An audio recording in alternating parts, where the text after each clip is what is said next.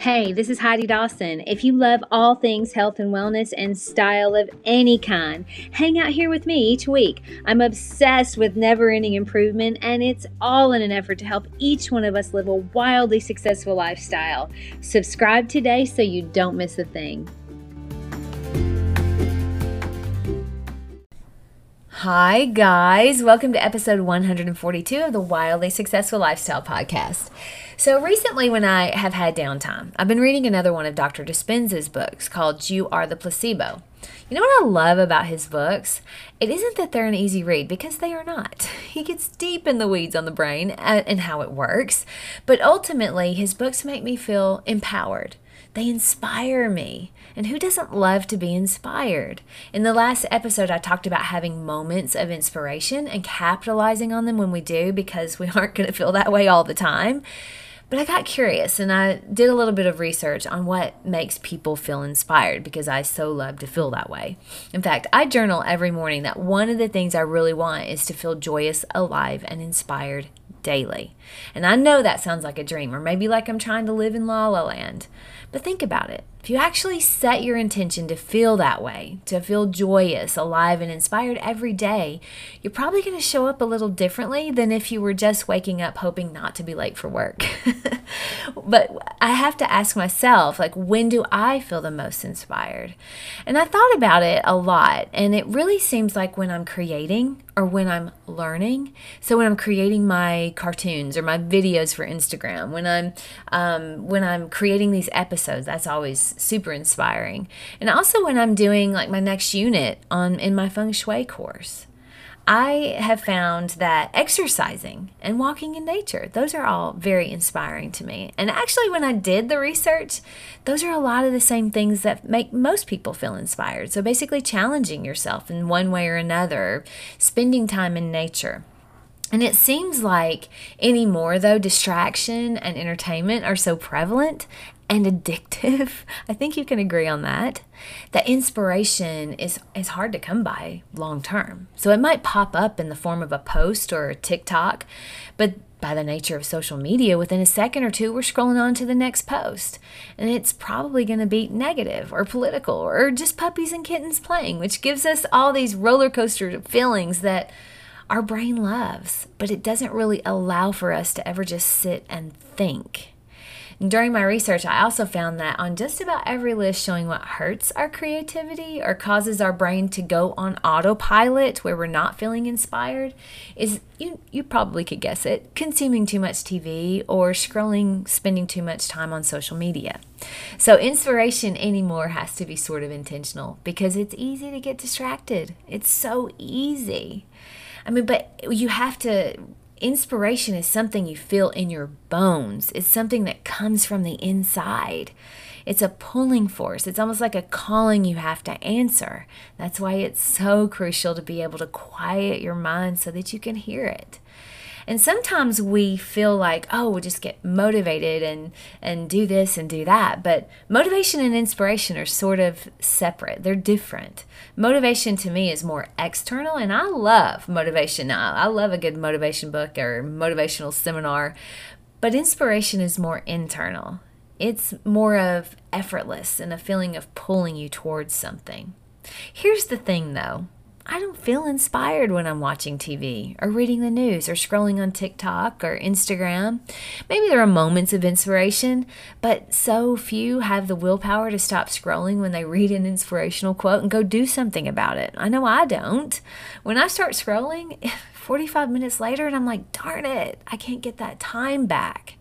So if you're feeling less than inspired, but you have something inside you pulling you, telling you there's more for you, then you have got to give it a chance. You've got to free your mind from the chains of consuming. And I looked that word up because we're using it a lot lately.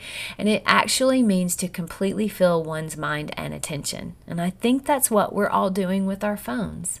So it means we have to put the phone down. And it might be a little hard at first because we're so conditioned to just do everything on our phone. Restaurants even have their menus on their phone now. I don't like that at all. It makes everyone get on their phones right out of the gate. I mean, I always ask for a menu because I don't want to use my phone at the table, and they'll always give you one. They don't mind. And at first, it will seem a little weird and hard and awkward because sitting at a table alone, just taking in the scenery while your husband runs to the restroom does feel weird. It's not the norm anymore. It's more comfortable to grab my phone and bury my head until he comes back out. But then I miss the adorable waitress's side story or the little cute baby next to me trying to get my attention. And I consider myself an extrovert, but since COVID, even I'm not sure how to interact with strangers. My brain has me questioning if someone even would want to say hi because everyone's so afraid of everyone else. But is that true, or is that just my brain telling stories? So the easiest thing is just to stick my head in the phone and act busy, and I still do that occasionally. But guess what? I'm just distracting myself from life, from connecting, from all the good stuff. Which reminds me of a story that I love this story. It's a philosophy professor. He stood in front of his class one day with a large empty mayonnaise jar. He fills the jar with large rocks, and he fills it to the top, completely full, and asks his students if the jar was full. Well, they all agreed, yep, it's full. Well, then he took small pebbles and he poured them into the jar. He shook it so that they kind of distributed themselves among the larger rocks. Now he asked the students again if the jar is full. They're like, okay, yes, this time it's full. Well, he then proceeded to pour sand into the jar to fill up all the remaining empty space. So they definitely agreed it was full then. You see, that jar represents our life. And the rocks and the pebbles and the sand are the things that fill up our life. The rocks represent the big stuff, the important stuff like family and friends and our health. If the pebbles and the sand weren't there, our life would still have meaning with just the rocks. Now, the pebbles represent our job, our hobbies, our house. These things come and go, but aren't necessarily permanent or essential to your overall well-being. And the sand represents the fillers. Watching TV, scrolling, doing whatever your favorite social media is. You see, if you filled the jar up with sand first, you'd eventually run out of space for the important things like family, friends, your health. You could see how that could happen. So my challenge to you this week is to get a book. Any book that you love. One that I love and is very inspiring, very short, it's an easy read, is 212, The Extra Degree by Mac Anderson. It's really good. I think you will really like it. It's short, and it will have you high-fiving yourself if no one else is around. But anyway, get any book and keep it with you. Just keep it on your person, in your purse. If you're a guy, just keep it with you for at least once each day. When you're grabbing for your phone to scroll because you feel bored or anxious or sad or whatever feeling it is, stop for 1 minute and let yourself feel that feeling, because it isn't scary, you can do it, and then read 1 or 2 pages in your book, and then go back to doing whatever it is you're doing. I'm going to be doing this right along with you. I mean, what we're doing is we're training our brain to not only be okay with feeling our feelings that we're trying to avoid, trying to distract ourselves from, but also to break our habit of distraction by phone. Because reading is one of the fastest ways to feel inspired. And who doesn't love that? I love you guys, and I'll talk to you in a few days.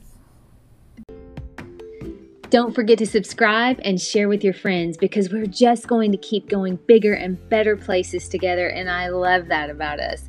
Talk to you in a few days.